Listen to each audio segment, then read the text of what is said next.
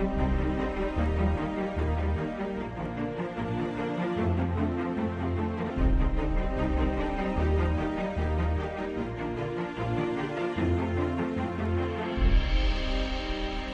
to the Global Missions Inc. podcast.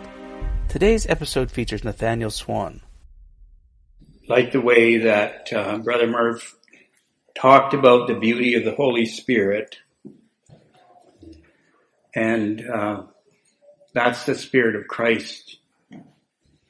He comes in His beauty and gentleness and just allows the flow of His grace to move upon us. And,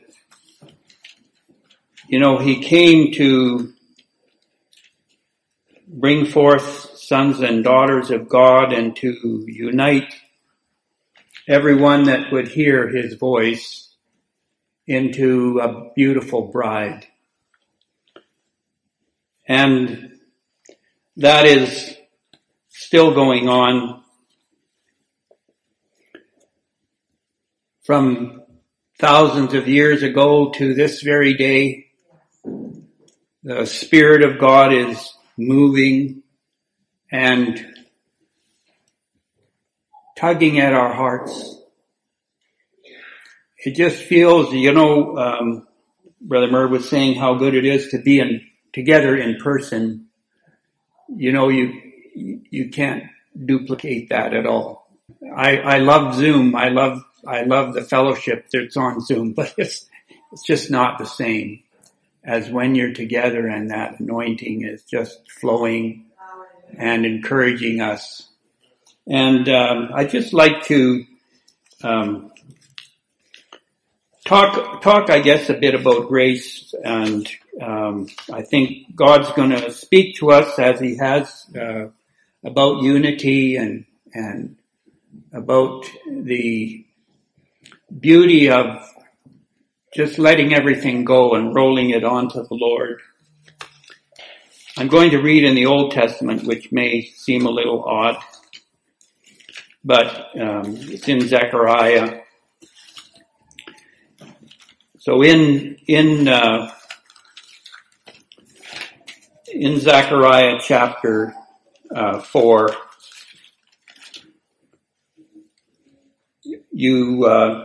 this verse has been quoted, you know it really well. So Zechariah chapter 4 and verse 6, then he answered and spake unto me, saying, this is the word of the Lord unto Zerubbabel, saying, not by might, nor by power, but by my Spirit, saith the Lord of hosts. Now Zerubbabel, the wonderful thing about Scripture is it is full of type and shadow and speaks to us not only in the words, but by the anointing and also by what makes up the word. Zerubbabel means sown in Babylon or born in Babylon. What are we? We're born in Babylon. And yet, Jesus came to bring us out. And to come out, you have to leave the old behind and embrace the new. That message is right through all of Scripture. Put on the new man. They had a lot of discussion and arguing and debating about circumcision and uncircumcision. And Paul ends his scripture saying, neither circumcision or uncircumcision means anything but a new man. That's the answer. So he goes on to say, who art thou, O great mountain? Before Zerubbabel thou shalt become a plain. And he shall bring forth the headstone thereof with shoutings, crying, grace unto it. Well, we know who the headstone is, don't we? Amen. That's Jesus Christ. And God has chosen to deal with the mountain that is before us, that curse, that place where we've fallen. Not by power or might, but by grace. By the beauty of His Spirit coming out from God Himself and touching our hearts. Well, I just want to say something, that grace and acceptance are not synonymous. Grace is not acceptance. Grace comes, and the beauty of grace brings repentance. That's the fruit of grace. And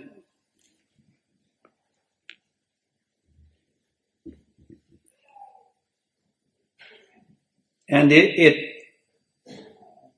changes our hearts. It ministers to our hearts. It's stronger with some people, that experience of grace that brings salvation, than it is with others.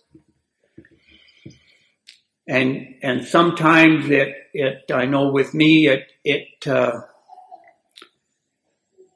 I just didn't understand it. I just had this feeling come on me that I just needed to repent. And I think for months and months I sing, Holy, Holy is what the angels sing. I expect them to help them make the courts of heaven ring. But when I sing redemption's story, they just fold their wings, and there was no rationale to it. But every time I sang that song, I sang it for months, I just started weeping and realized what God had done in my life. That experience of just rolling everything over on the Lord and leaving it there. That's sometimes the hard part. But God, through Jesus Christ, gave us not only grace. Christ is grace. Christ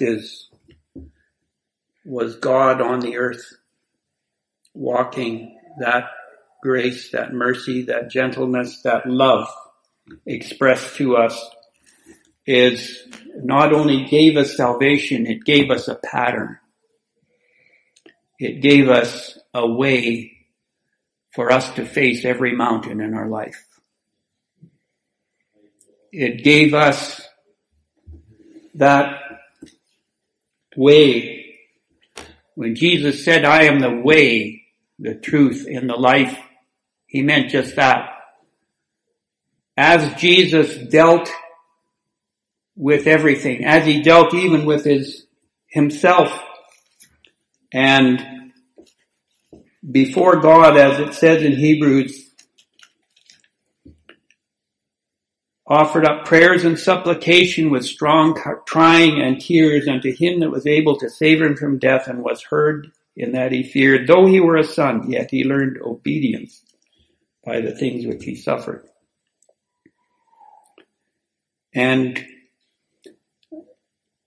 God wants to bring us to the place where we understand the suffering that Christ went through, not suffering on the cross. The suffering that He went through when He walked on earth, the earth that He created, you and me that He created, and saw the brokenness, and saw the bondage, and saw the strongholds that were in humanity's life and cried out to God for deliverance for his creation and offered himself as that payment. But yet as he went to the cross, he saw that whole time period stretching out before him. And he said, won't you let this cup pass from me? Isn't there another way? Is it going to have to be so long? Is it going to... Christ loved his creation so much. Christ loves his creation so much. Christ loves you so much that just a small portion of his love is far beyond any natural love we can have for anyone. And he's not only shared that love with us, but he's given us the opportunity to share it with each other. How he wants that grace to not just be accepted by us, but to pour from us to all those around us. Who is your brother? You don't know yet. Who is your neighbor? It's not what he said. All the laws contain that you shall love the Lord your God with all your heart and soul and might, and your neighbor as yourself. And they said, these Pharisees and Sadducees said, who is my neighbor? And he gave that wonderful parable of the Samaritan. And the Samaritan, knowing that the man he was stooping down to help despised him because he was a Jew and all the Jews despised Samaritans. Even though he knew that that man despised him, that all the Jews around him despised him, he gave himself to that man. That's a neighbor. We don't see that. We see people who, if they think they're despised or if someone has just a different opinion, and I'm not talking about worldly people, I mean Christians, they can lash out. We have social media that gives you the opportunity to trash anybody you want. But the Spirit of Christ is to reach out in grace and love and pray one for another. Because prayer changes things. Prayer will change the unchangeable. I know when I was up north and had been invited up into Park Valley when I was 15, I don't think they thought there was a lot of hope for me. I remember Alma saying afterwards when I was at church, but we didn't think you'd make it this far. We thought you'd be dead by now. But God does the impossible. And God will do the impossible for each of us. God can break every stronghold in your life. And it's not just you, it's being courageous enough to go to someone and say, this is my stronghold. Will you pray with me? Will you be my prayer partner? Because God has called a group of people that will be more than family, that will just be, as chapter 12 says, they will sorrow when each one sorrows. They will, what does Paul say in Romans? To bear one another's burden and so fulfill the law of Christ. Don't look around you and look at a person who's struggling and go, boy, I'll tell you, I don't want to say I told you so. But bear their burden. Pray for them. Anyways, I'll just read Hebrews chapter 4. Let us therefore fear lest a promise being left us of entering into his rest, any of you should seem to come short of it. For unto us was the gospel preached as well as unto them, but the word preached did not profit them, not being mixed with faith in them that heard it. As we talk about all these things, we know that Ephesians says that we're saved by grace through faith, not of ourselves. It's the gift of God. We're here today because of God's gift to us. Even if we're in struggles today, even if we have bondages today, as our brother was talking, God accepts us and wants us to just roll them over onto him. All the regret, all the guilt, all the hurt, all the unforgiveness, everything that is impeding us, you just roll it off on the Lord and let it go. Ask him. And ask your brother and sister to stand with you until it's all gone. Until it's all gone.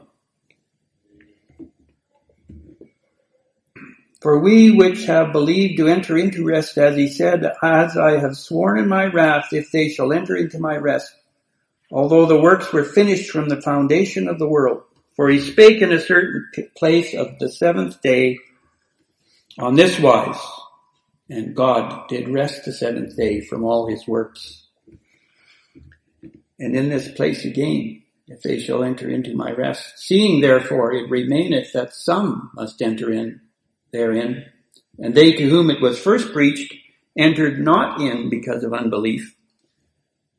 Again he limiteth a certain day, saying in David, today after so long a time, as it is said, today, if you will hear his voice, harden not your hearts.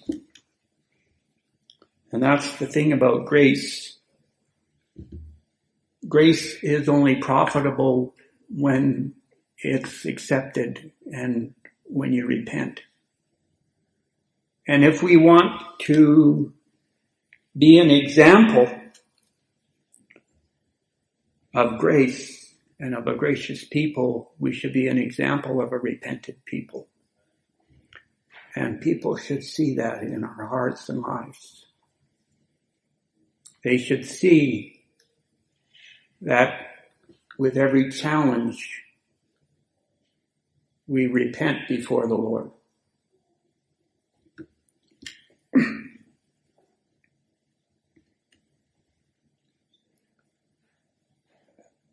I believe we're in a day when God is going to make tremendous changes in the church. When he's going to bring a church that's real, that will not have any facades, that will not in any way make people feel condemned, but at the same time will bring them out of where they are into that new life. That's the atmosphere that Paul talked about when he talked in chapter 14 about the gifts of the Spirit, about prophecy, that when prophecy is moving the way it should, when the anointing is there and that flow is there, then a stranger coming in can hear his whole life laid out before him, and he falls on his knees and confesses that Jesus is Lord.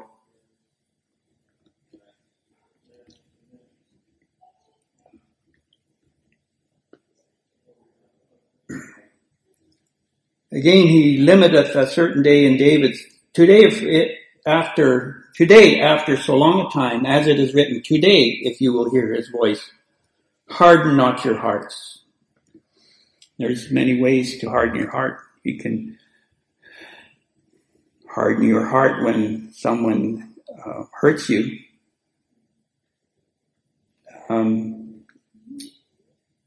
You can harden your heart when you don't feel capable or able, or when you feel that there's no hope. You can just harden your heart and say there's no hope, there's no point. There's many ways to harden your heart, but the Holy Spirit is there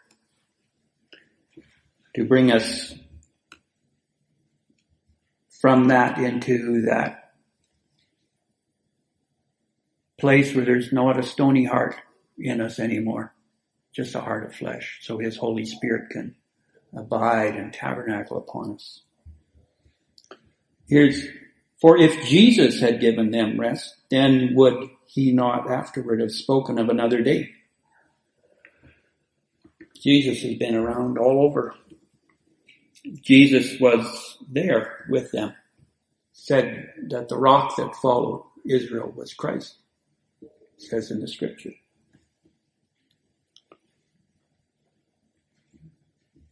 Our brother David was talking about the tree of life being Jesus. I believe that. We sang that Jesus is life. He's light. That's Jesus.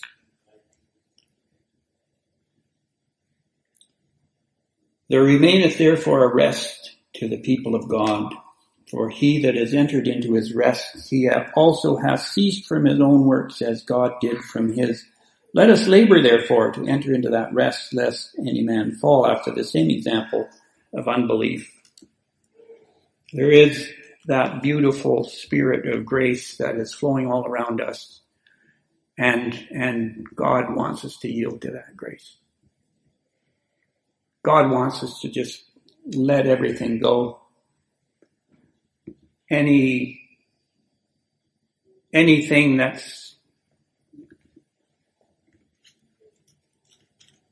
not of that gentleness and meekness and sweetness of Christ, and he will, if we're willing, he will do that work in us. For the word of God is quick and powerful and sharper than any two-edged sword, piercing even to the dividing asunder of the soul and spirit and of the joints and marrow, and is the discerner of the thoughts and intents of the heart. The word of God is the anointed, living word of God. That living word of God divides what is soulish from what is spiritual. That's what it's talking about. It can come when you're at home reading the Word of God and you're looking to the Lord and something's before you, you're facing something and you need some help. It can come when someone is ministering and maybe it's not even along the lines, but to you, it ministers to you, and it fits your need, because it's the anointing, and you feel that need to let go of the soulish and embrace the Spirit, and there's a cry in your heart, give me change.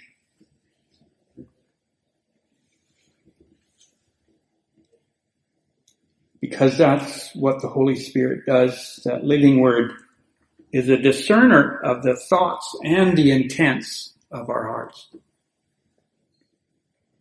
Neither is there any creature that is not manifest in his sight, but all things are naked and open unto the eyes of him with whom we have to do. Seeing then that we have a great high priest that is passed into the heavens, Jesus Christ, Jesus, the Son of God, let us hold fast our profession. For we have not an high priest which cannot be touched with the feelings of our infirmities, but was in all points tempted, like as we are, yet without sin.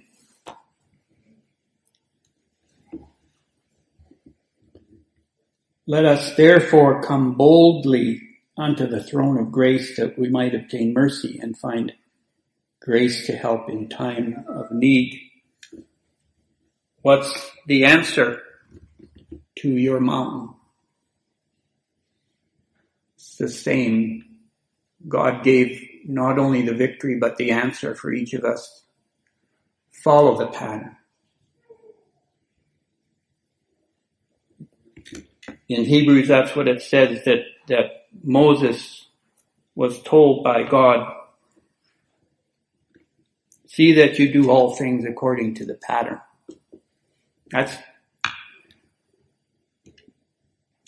But yet in that same chapter wasn't really talking about the tabernacle. It was talking about Christ, and it was talking about the high priests.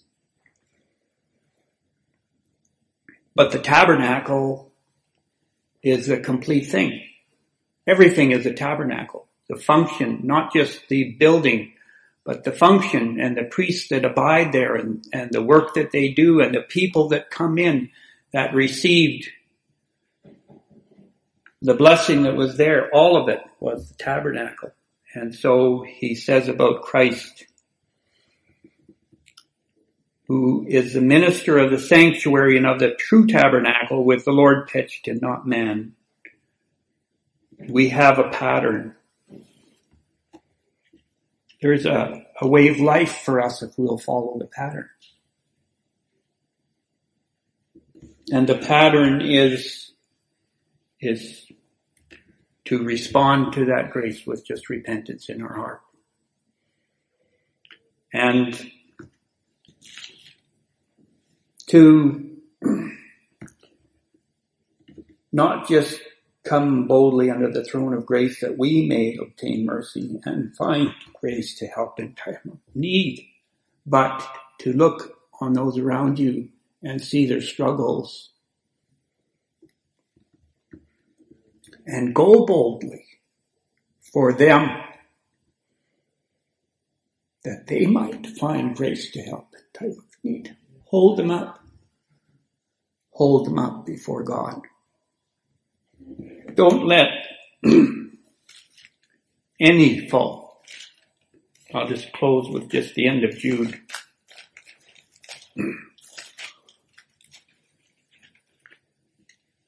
Jude 20, but ye beloved, building up yourselves on your most holy faith, praying in the Holy Ghost.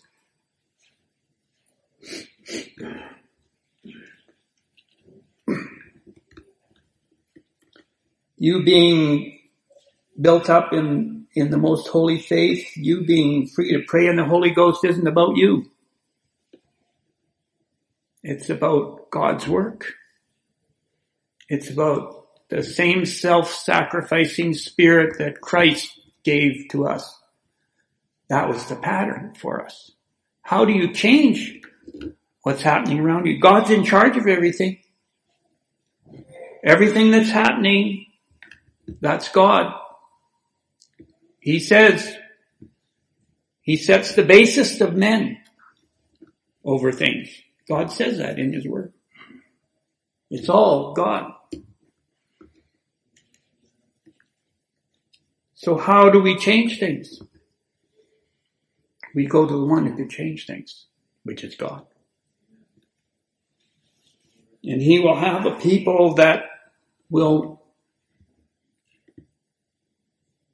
rest, will cease from their own struggles, will cease from their own opinions, will cease from their own efforts, and will embrace God and embrace the throne of God and embrace the grace that's there. Keep yourselves in the love of God, looking for the mercy of our Lord Jesus Christ unto eternal life, and of some have compassion, making a difference, and others save with fear, pulling them out of the fire, hating even the garment spotted by the flesh.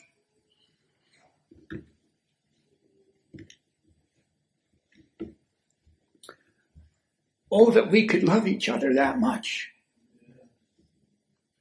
That when we look on someone who's having a struggle, we can go right to the throne of grace and cry out to the Lord on their behalf and say, Lord, don't let them go into the fire. Pull them out so that even their garment doesn't get spotted.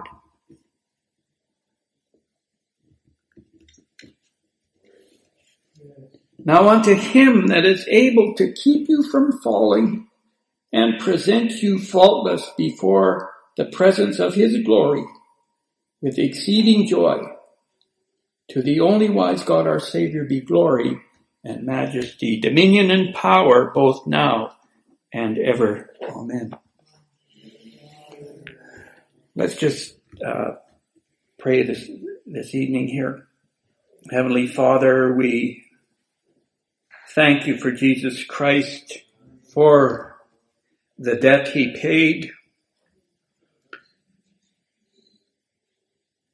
and for the resurrection life that came through his death. And that he offers us that resurrection life. He offers us the same spirit that he walked in, that we cannot fail and struggle and try to change things, but we can embrace that pattern and that spirit that is Christ and humble ourselves and pray to you, Lord, thy kingdom come,